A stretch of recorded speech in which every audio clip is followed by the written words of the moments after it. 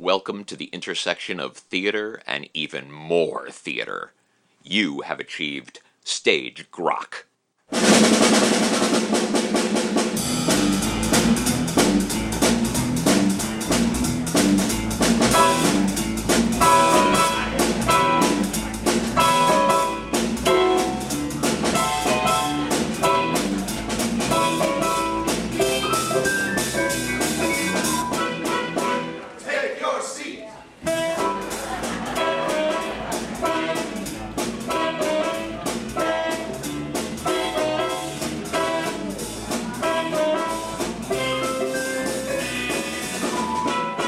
This is Stage Grok, the roaming theater podcast, coming to you from the geographic center of the American theater.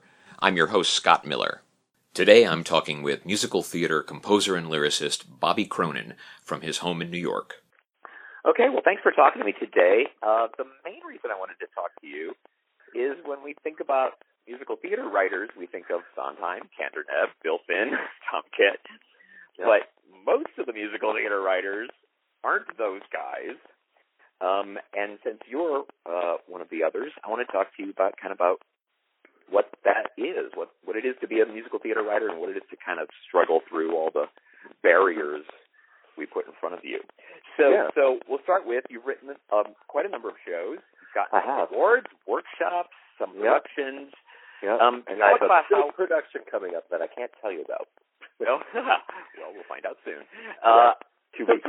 Talk about how you became a musical theater writer. You know, why do you want to do this? Yeah.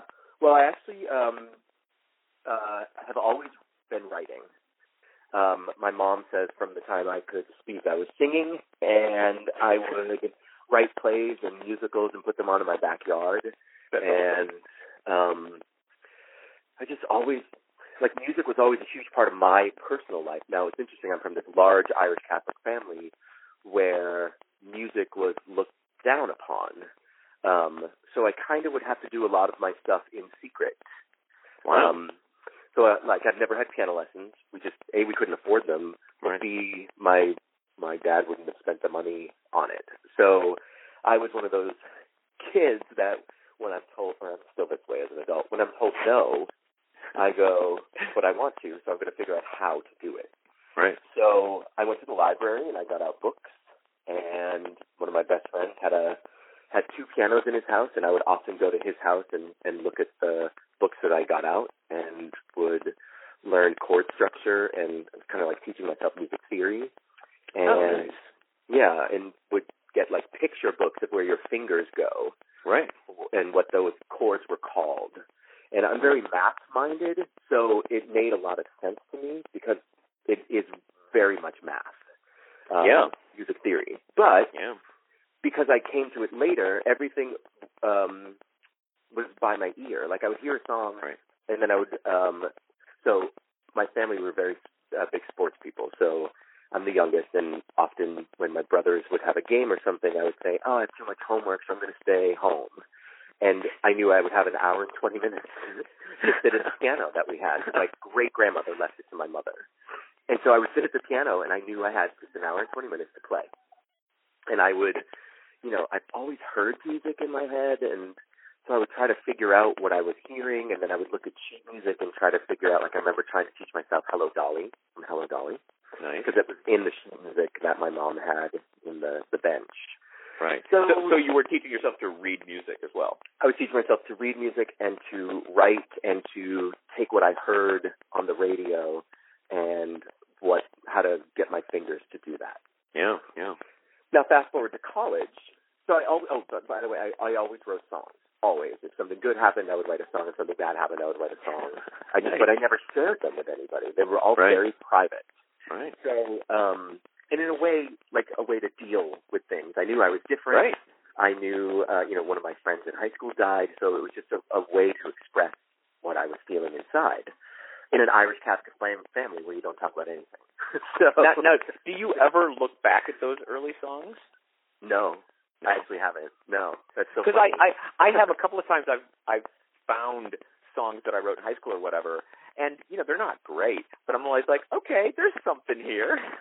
Yeah, no, mine were pretty bad. Mostly because I didn't have any training yet. Right. And if it's like my experience, before you get the training, you have a really limited vocabulary.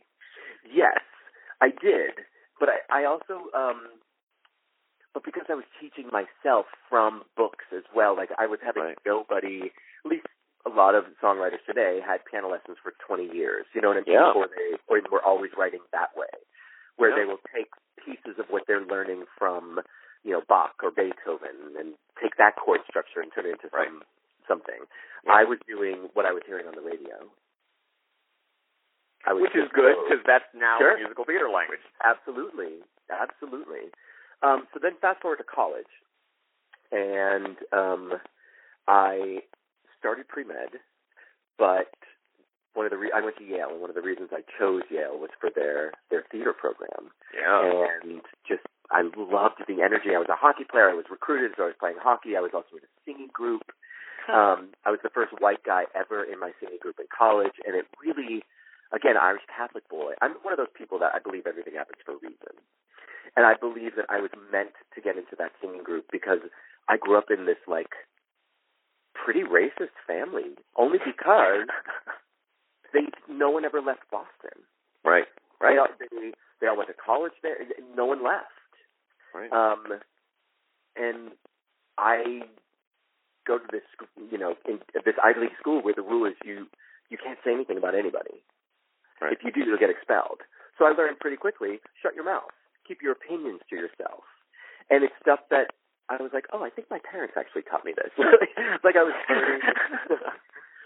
But you know, in the Boston world, especially back in the 80s, it was a pretty racist place. And I would say that most racism is ignorance.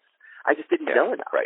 Right. And suddenly, I'm this white guy in this singing group where we're singing gospel music and black R&B and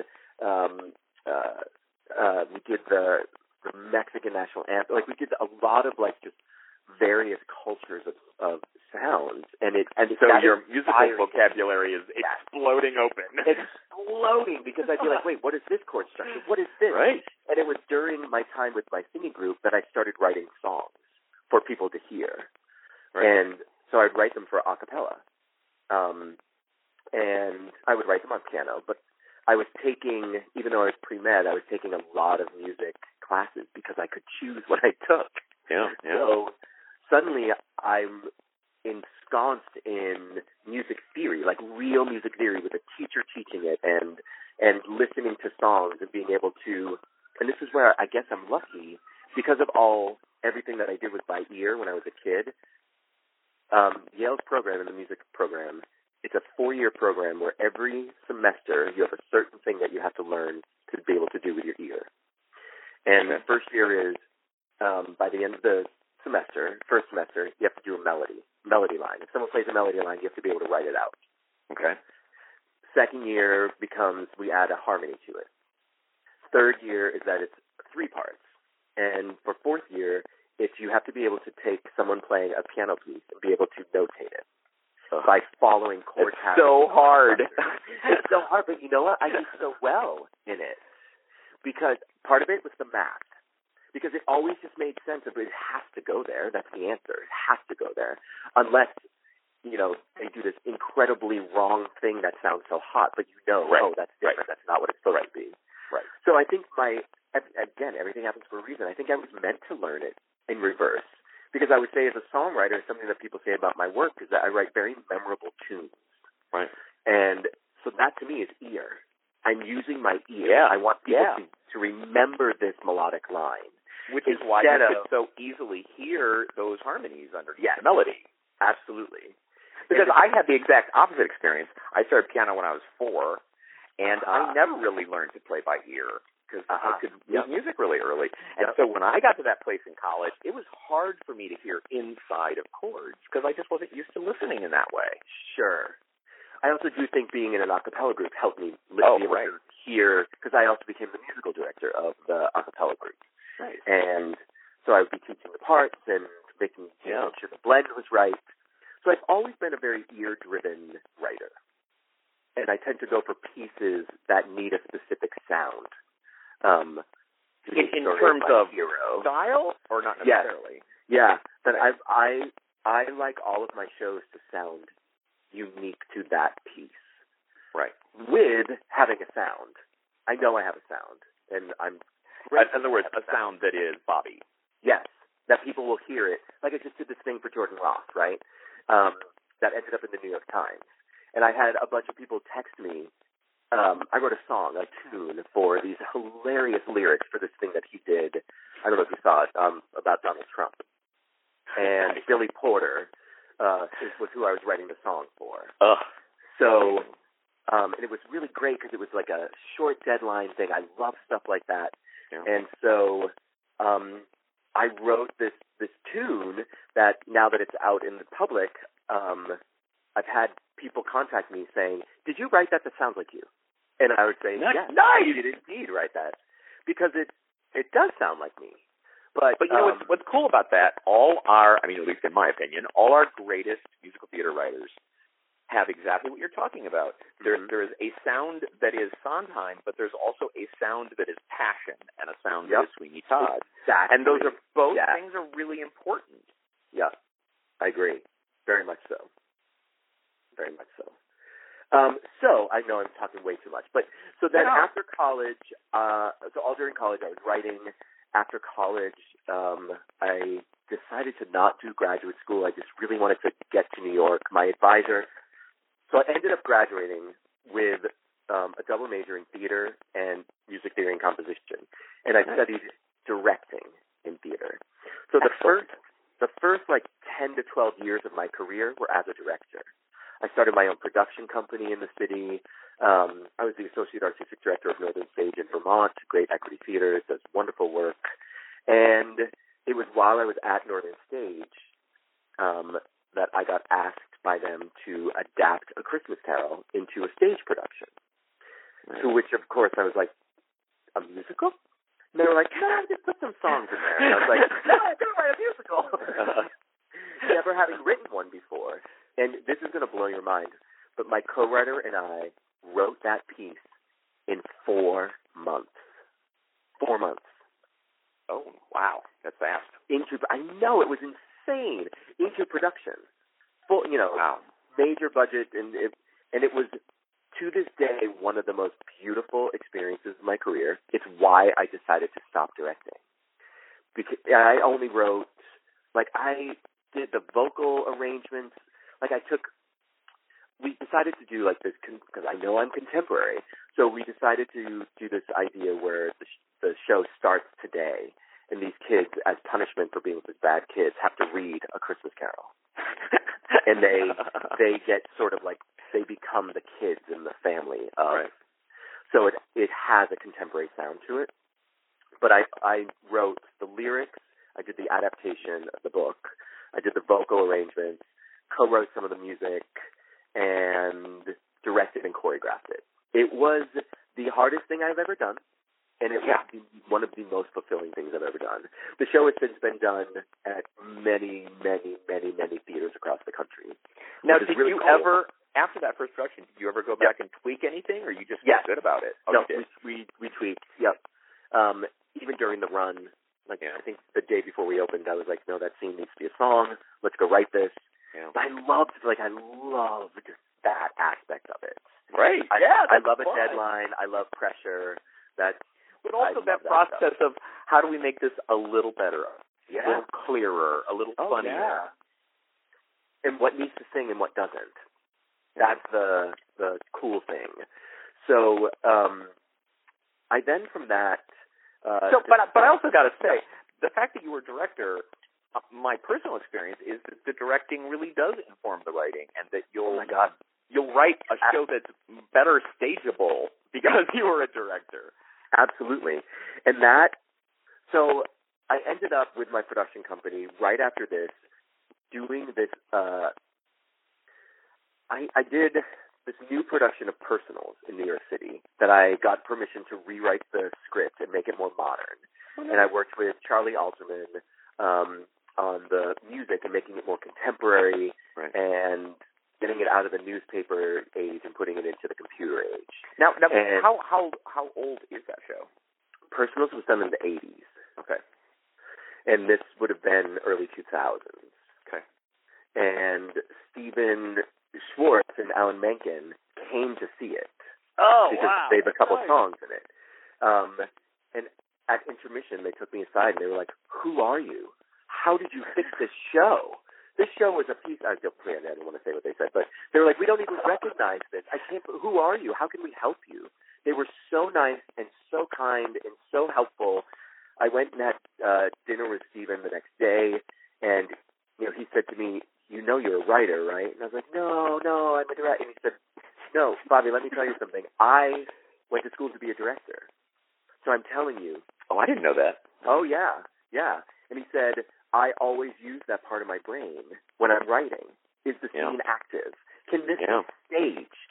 And he said, "So I'm telling you, you're a writer. Now go use that director head and go write something." I remember reading an interview a while back with Sondheim, and he was saying that when he writes a song, he always stages it in his head. Yeah. And that it rarely is that way in the production, but he knows it can be staged. Yes. Yep. Because I know as a director, there are times with some of the older shows where I'd be directing at some theater, and I'd be like, "Oh my God, I don't know what to do with this song. It's so passive. It's so passive." Right. And it doesn't need to be there, and what do we do? Yeah. And so I think, taking Stephen's advice, I did start writing. I took 2 years away from the entertainment scene because I wanted to come back and reinvent myself as a writer. Right. And I went away to Chicago and Boston for a year each to, first of all, to help with my dad who was sick. But it gave me an opportunity to say, I'm going to take this time to write something so that when I move back to New York, I have something to show. Right. My partner at the time got cast in Wicked in Chicago, so we moved to Chicago, which was one of the best things that could have happened because I was surrounded by these incredibly talented artists that only had a show a day to do most of the days. So they were looking for something else to do. And they said, "You're a writer. Are you writing anything?" And I said, "Yes. Why?" They're like, "We'd love to help you." And it became almost once a week, sometimes twice a week. They would come over and they would sing through stuff. And oh my God, they inspired me to you should actually make this a show. Really go for it. And they would. Oh my God, that's insanely valuable. It was the best thing possible. Wow. Because I was so new at it. Right. And the people who are doing it were people at the top of their game. Exactly. And I know that I write for singers. That's because I could sing. Yeah. I love opera. I love rock music. And I think that those are mediums that the voice, you want to give its full potential. Yeah. You want to have people go, they can't go higher than that. Oh my God, they went higher than that. Yeah. And you feel that emotional value within you. Right. So I was able to have these incredible singers that could sing my material like it was easy. Right. And that was exciting. Yeah. That was very exciting. Now, I will say it's been challenging sometimes since that when I get videos of people that have sung some of my stuff and people don't know who I am and they hear that, they think that that's what I've written. Does that make sense? You know what I mean? And that becomes tough. Yeah. I have the song Dear Daddy, which helps me buy a car. But, I would get videos all the time, and they're so beautiful from little girls that have lost their dad, because that's what the song is about. Wow.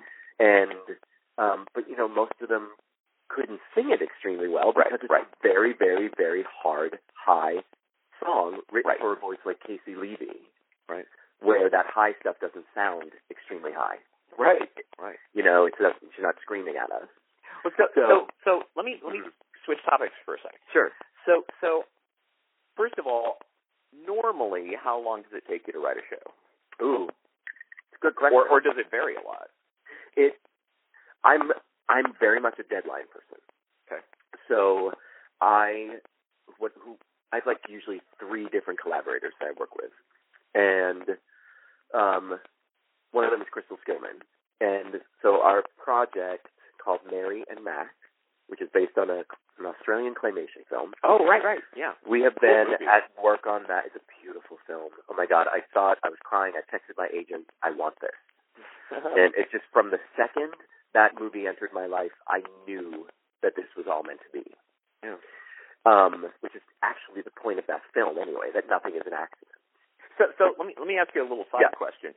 Yeah, sure. A lot of times young people say to me, how do you know if a story will make a good musical? Mm. And for the longest time, I wasn't sure what the answer was. Yeah. But I've decided, because music is primarily an emotional language, that the answer has to be the more emotional a story is, the better a musical it makes. Do you think that's true? Yeah. I do agree with that. Because that certainly sounds like Max and Mary. Yeah, Mary Max has, the film has such a score because it's narrated. So almost the entirety of that film has music. Right. And so, in fact, when I pitched this idea to the writer, director, producer, creator, like he's all of it. So then he had a producer as well, named Adam Elliott. Wonderful man. Very complex, and I love that. But when I pitched this to him, he said, I have to tell you, I get requests for the rights every week. You're the first person to request it for a musical. And he said, and it made me stop and think. And he said, Bobby, I actually chose the music first and then wrote the piece. Wow. Oh, neat. That's neat. Yeah. And he said, so you know what? I did write a musical. It is a musical, and I want you to do it. I've listened to your stuff. I love your sound. Nice. I think you're the guy for this. So that... And part of what made him agree to it was the other work you've done. That's cool. Yeah. Yeah. Yep, because he visited my website. I also had to send him some stuff that's not, I just have a few things on my website, but just some other things. I also score films and do like web series stuff. So I just sent him a bunch of different, because that's a show. One of the things that attracted me to it was that I knew that the score would have many layers, but also many sounds to it, because it's two people's worlds. Right. And also within it, it's a lot of fantasy.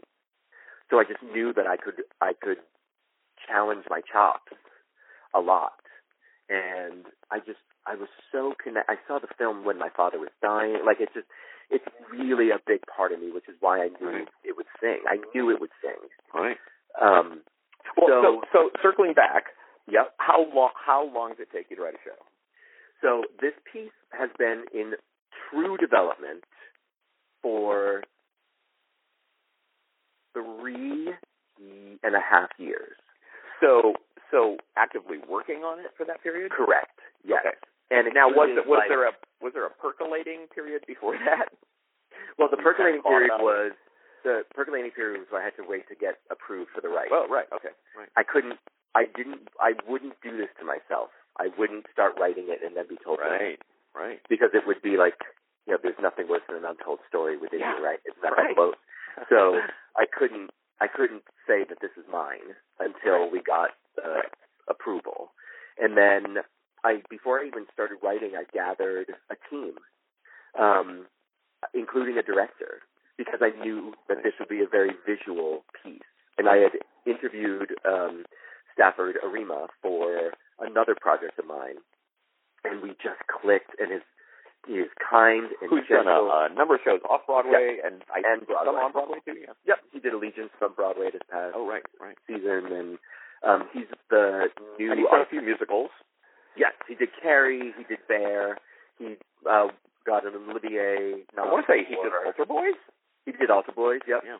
And he did the big ragtime hit in London. He directed. And it was like the stripped-down version. That's what Stafford does so well, storytelling. He doesn't need stuff around necessarily for storytelling. So I knew that he would be the guy for this, because one of the things about taking claymation and putting it on stage is I really wanted it to feel like you're watching something unique, not that you're watching realism. Right. Because that's what really captured the film for me, and the beauty of the loneliness and the sadness within the characters and the confusion within the characters.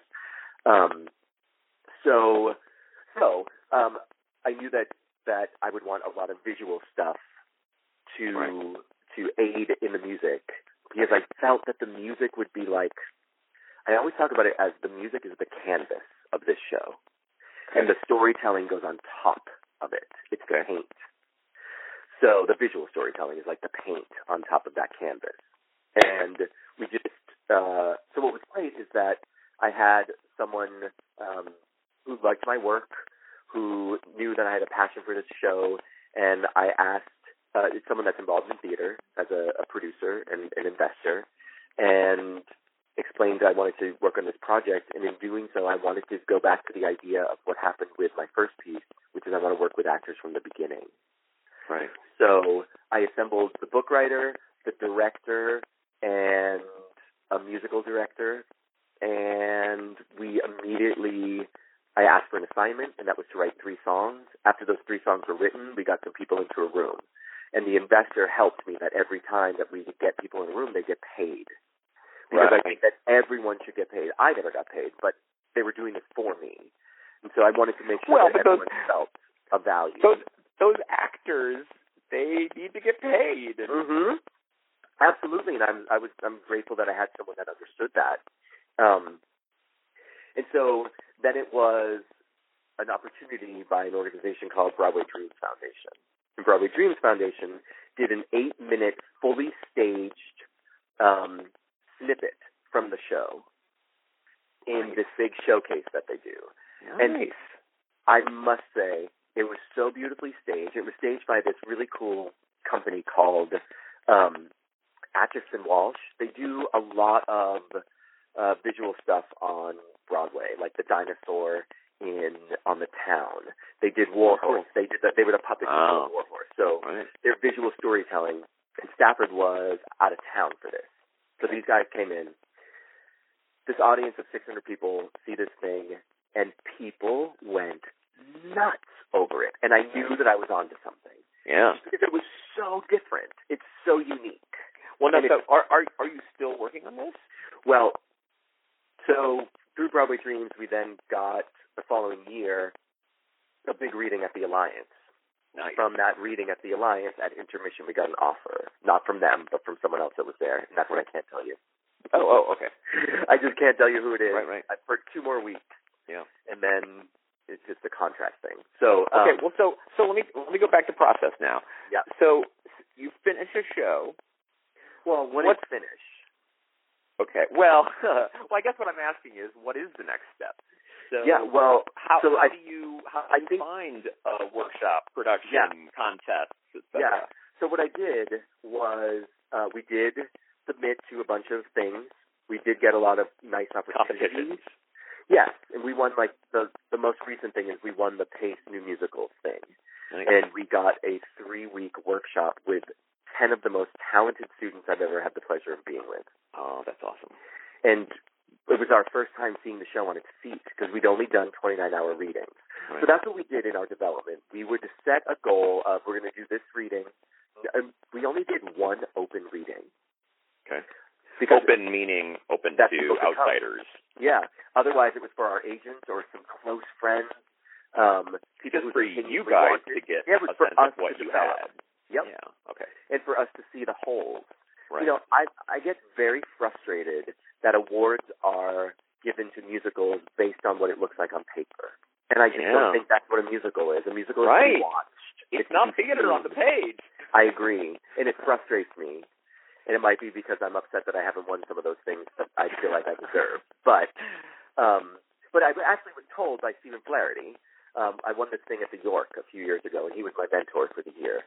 And he came to a rehearsal, and he watched me work with actors.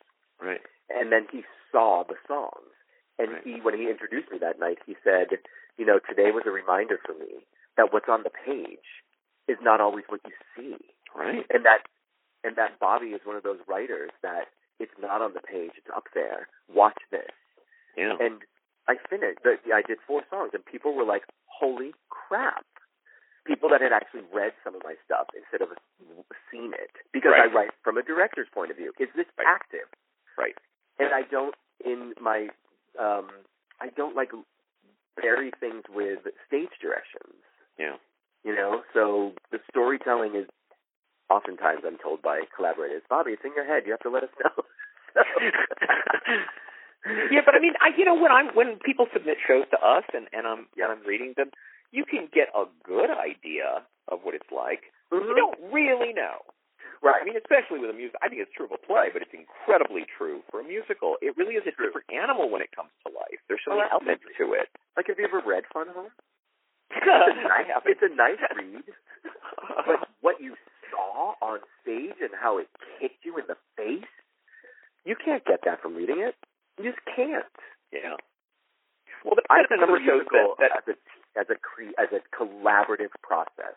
I think a director's vision is so important. It helps guide the writing. The writing helps guide the vision. I think it's a give and take, and having a great team is so important. Yeah, that's so true, though, the team. Yeah. Even if you're writing book music and lyrics, which a lot of people do, you still need other points of view around you. Absolutely. Otherwise, you're just a one-man band, and nobody can be a one-man band. Well, and then you only have one point of view, too. Right. And you have no one to challenge you. You have no one to ask you questions. You have no one to say, oh, we can accomplish that by doing this one simple thing. Great. Cut 5 pages. Go. Right? So there's a moment in Mary and Max where the moon sings this ballad. I just have this idea that when Max gets so upset, so hurt by Mary, he can't verbalize it. So he can't sing it. Right. So I wanted the moon characters quite prominent in our piece. So I wanted the moon to be singing Max's feelings. Yeah. And I don't know why I started talking about that. I don't know, but it's a really good example of how you have to change a story when you adapt it from one medium to another. Oh, absolutely. And there are a lot of shows that have opened on Broadway that were adapted from movies, and they really took the screenplay and stuck songs in them, and it doesn't work. I know, it doesn't work. No, we had to come up with, the film doesn't really have an I want in it. Right. And so that's something that we sat together as a team, and Crystal and I just went back and forth of, what would be the most compelling way to look at this? Well, what if this is the story of a little girl who is trying to go visit this man her entire life? Wow. Which is just not in the film at all. Right. And that's what we chose, and it helps the stakes tremendously. Yeah. Tremendously. And I don't want to give away the ending, but you've seen the film. Yeah. And it's just such we've done 3 public things for the show. The last thing that we did was at Pace. Before we did our first 29-hour reading in New York City, and before that it was at the Alliance. And every time that it's been done, we've had people run out of the theater at the end of the show. Like over emotional. Yes, that they didn't want people. My favorite is the grown men that run out because they don't want either their kids or their wife to see them cry. That's the best theater, man. It's such a beautiful feeling as a writer because that was my goal. Because that's what happened to me when I saw the film, and I wanted people to have that same feeling that I had at the end. I'm not kidding. I was on the floor crying at the end of that movie, and a movie that I laughed a lot through, and cried at times, and I just felt it sang. Yeah. So I'm glad that it's been proving right. I'm fond of saying that musicals aren't always supposed to make you feel happy. They're supposed to make you feel deeply. Yes. Right. And now we've imbued the end with hope. Right. It's definitely way more hopeful than the film. Yeah. But and people have questioned us. Does it have to be that sad at the end? Right. And Crystal and I, we just say yes. It does. Right. Because that's the story. What makes people then stand up and start crying to their friends and saying, "Oh my God, I'm so glad you're my friend. Thank you for being my friend." Right. You hear people saying it, and it's really great. So we're excited for our production that is happening this fall. It's going to be a beautiful production. Our design team is incredible. I'm over the moon, but literally. Thank you. Yeah. Well, so how many projects do you have right now in process? Are you somebody who works on 3 or 4 or 5 things at a time, or? Yes. Yeah. So that would drive me crazy. I'm working on 5 projects at once. Oh my God. Yeah, I got so 5 that are in process and one after another. Yeah. Wow. Yeah. So and why do you like that? I like it because it helps me define the sound. I really do. And so do all 5 of them have 5 unique sounds to them? Yes. Mary and Max is like a magical, very contemporary musical theater living in a bit of the pop world. Okay. This other project that's Southern gospel country. Nice. I have another project that's rock. It's a rock show. Nice. Teenagers, like angsty rock. Right. I have, I'm writing the music only. Right. First time doing this for a musical. I do a lot in film stuff. Right. It's my first time doing just music for a show. But what's cool about it is the show was initiated by me, the idea. Oh, so and it's a musical? It's a musical, yeah. So Christine Joy Johnson is writing the book and the lyrics, and I'm writing the score. And we finished. The show is done. And I'm air quoting that you can't see. And that's very folk sound. Like I learned guitar for it. Nice. And learned is also air quotes. Is it hard for you to not do lyrics? No. Oh, okay. No. Do you still discuss lyrics to some yes, to some absolutely. extent? Yeah. Yep. Yeah. Which you would anyway. Yeah. And she's so easy to work with. She's so great. But one of the, I was very clear with what sound I wanted for the show. So we did a lot of talking about the world of the show before she went into writing. Yeah. We did 2 writing residencies at the O'Neill, and which was so wonderful. The second time we got some actors and we were able to hear it out loud. Nice. And we've been doing table readings here, and we're now about ready to start letting people, we're going to do our first public thing either in April or August, depending on, Christine is also an actor, and she happens to be filming a television show that I can't tell you what it's called because it's signed do not talk about it papers. So that has its own sound, and I think writing a lot of things at once helps me go, no, that chord structure lives in that other show. Right. Never in this show do I need that chord structure. Never in this show do I need a gliss. Wrong show. That type of stuff. But what must be nice is you find some piece of really nice music, and maybe it doesn't fit this, but you really love it. You're like, hey, totally. It fits over here. Absolutely. Let me just change the feel a little bit. Oh my God, that melody. Yep. Yeah. Definitely. And some songs that have been cut from one show have ended up in another. Yeah. And then I'm also the newest piece. I have 2 new pieces I'm working on. One is a commission for a Class Act New York, which is a children's theater company. Cool. Sort of like TheaterWorks. Okay. And they commissioned me to write their first original musical. Nice. And I have chosen to write about children with psychic abilities, using it as a metaphor for not being afraid of the power that's inside of you. Nice. And it's okay to be different. I tend to write things different. That's cool. And then Crystal Skillman and I are working on a piece for Ali Stroker. I don't know if you know who Ali is. She was in the Spring Awakening revival. Cool. She is, I hate saying it this way, but she was the girl in the wheelchair. She is the girl in the wheelchair. Right. She was on Glee. I was her teacher at NYU, and I always just thought that she was so talented and so special and unique.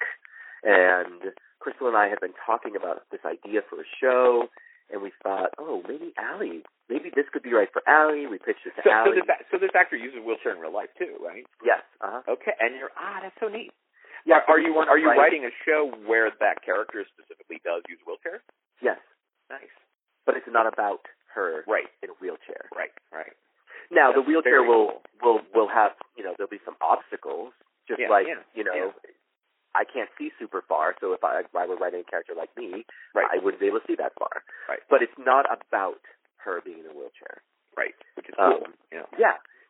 And it's great because that came a lot from her because we had this initial idea, and she was like, that's a really cool idea, but is there any way it could not be about me in a wheelchair? And Crystal and I, we looked at each other and went, oh my God, we didn't even think that way. Right. And we got a little mad at ourselves for going to like a bit of a stereotype land. Yeah. But it kind of fueled us in a good way to go, awesome. This is what this needs to be. We need to let people understand when Allie walks down the street, isn't going down the street, it's Allie. Yeah. It's not a girl in a wheelchair. That's why I said I hate saying this, that's how I figured everyone would know who she is. Right. But she's, a driven and determined woman, and we want to put that into the script instead of her being, shy and embarrassed and all. Right. It's something I've always liked about her. She's feisty. Yeah. And has this voice that she shouldn't have. Because her diaphragm isn't as strong as everyone else. Oh, but right. Her voice is like spectacular. Yeah. And it's got warmth and color and so we're writing this piece. It's about 3 writers that all end up, whether they know it or not, writing a story together. One's a poet, one's a romance novelist, and one's an action writer. And they end up together writing a piece that's in like the Game of Thrones world, where they all, whatever is happening in the real life gets put into that story. That's fabulous. Okay, so her character rides a chariot. So let me ask you one last question. Yeah. So first of all, you seem to me to be ridiculously, insanely connected all over the world. I'm not sure how much that's true, but you seem to be more connected than anybody I've ever known. But so kind of connected to that, for the 17-year-old kid out there who wants to write musicals and says, you know what, I think I'm going to move to New York and be in the heart of it. What advice do you give them? Study. Learn. Study theater, music, everything. Yes. Know the history. Know all of the art. Like I teach as well. Like that's a passion of mine. I teach at college acting, musical theater, and it's the thing that I say more than anything else. You have to know the shows. Yeah. How can you write something if you don't know the medium that it's from? I just think it's impossible. And a lot of young people, actors and writers, don't know the older shows. They don't know the older shows, and you need to. Yeah, we learn from them. The evolution and why we've ended up where we are. How do we actually still use where we started? Right. And, things like that. And so I would say know the shows, and don't be afraid of having your own point of view. Yeah. You don't have to sound like everybody else. You don't have to write songs like everybody else. Write what you hear. Yeah. And look, it might take a little bit longer for someone to be like, wow, I like that sound. Because right now I think everyone is into the sound that sounds like Pasek and Paul. I love Pasek and Paul. They're great people. But we already have them. Yeah. So why do we need 8 more shows that sound like that? We don't. Well, we get a lot of submissions that sound like Jason Robert Brown. Of course. Well, it's because he started it, and I'm blaming him and loving him for it because he's who inspired me more than anybody else. Yeah. His storytelling, that's masterful. Oh, my God. He's a master at it. And I think he has inspired a lot of people to want to write musicals and to use their own voice. Yeah. So what's interesting, though, is that you got to use your voice. Yeah. Not his. Right. And don't be, you got to fail sometimes. That's how you learn. Yes. Don't be afraid to leap. You got to leap in order to fail. To have someone say, good job in writing this musical. It's not very good. Yeah. And then here's why, and here's how it can be better. Yes. And that's the thing, is if you get rejected from something, don't get bitter about it. What's hard is when we don't get any explanation. That's hard. Right. But, if you can, there are places that you can submit your musical to, and they will give you critiques. Right. But also, do it for your friends. Your friends are going to be honest with you. Yep. And also, there are community theaters all over this country who would love to do a new piece. Absolutely. And truthfully, colleges. Yeah. Colleges I think colleges are helping us writers now more than anything else. Yeah. Because they have the money. Yep. They have the resources. And a lot of super talented actors. Absolutely. And producers don't want to, I understand everything is expensive. It's expensive. Yeah. So a lot of producers will say, oh my God, I love your work. When it's going to Broadway, I will invest in it. Right. Well, that's great, but how am I going to get there? Right. If there's no one to help along the way. But as you mentioned earlier, there are things that you can submit for. Music Theater Factory, we're doing a thing for that project with Ali Stroker at the Music Theater Factory next month. Just a 15-minute snippet of the show. But those little opportunities are super helpful. And then you meet people, and, and like in any business, who helps. It does. Yeah. And then the other piece of advice I would give is just be nice. Be supportive and be nice. Be happy when your friends win things. Yeah. Be there for your friends when they lose things. Yeah. It's important. We're a community. It's not, and it's weird because I was a hockey player, but like, this isn't a competition. Yes, I totally agree. We're here to create things and make people feel things. Yeah. So if it's, getting messed around with due to people being competitive, you're putting your energy in the wrong place. Yeah. So I could not agree those more. would be my words of wisdom. Okay, so that was the last question, but I really have one more. Sure, yeah. And I ask this whenever I talk to musical theater people. I've asked Okay. Bill Finn and all kinds of Michael Mayer, different people. Yep. I firmly believe that we are in another golden age of the musical theater. I think it started mid-late 90s with Fat Boy, Urinetown, Noise Funk, all that stuff. Yep. That we are still right in the thick of it. You agree? I do agree. Yeah. I think it's also a golden age for plays. Yeah, that may be true too. Aside from musicals, but yeah. I look at my colleagues, because we get to do these great things at like Goodspeed or Writing Theater, and we get to hang out with other writers, and I'm always blown away by what people are writing. It's really, really. I think truthfully, Netflix and Hulu have changed how people want to be entertained. I think people want to be challenged more. I think people want subject matter they're not used to. I think people. Boy, I hope that's true. I do think so, though. I very strongly do, because and maybe they can handle that better now too. Yes. Yeah. Yep. I mean, did you see Indecent? Indecent it made me want. It made me. I still can't talk about it. That play messed with me, and I loved it. I loved being messed with.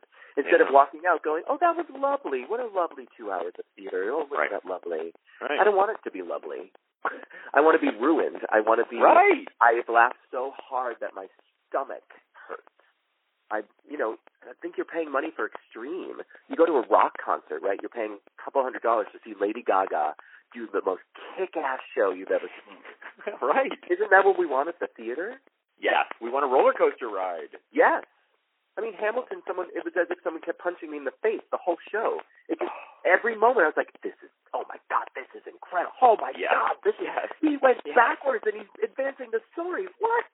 Like, it's just.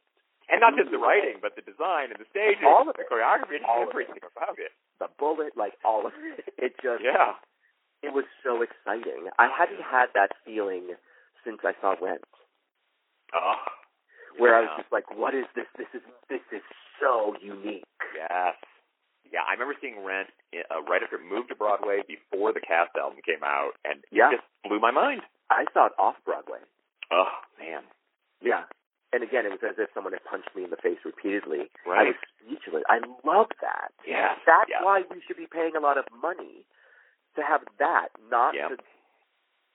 I don't want to insult anything, but, But, there are more and more, there are young people starting theater companies literally all over this country who are doing Bloody Bloody Andrew Jackson and Next to Normal. And I mean, it's awesome.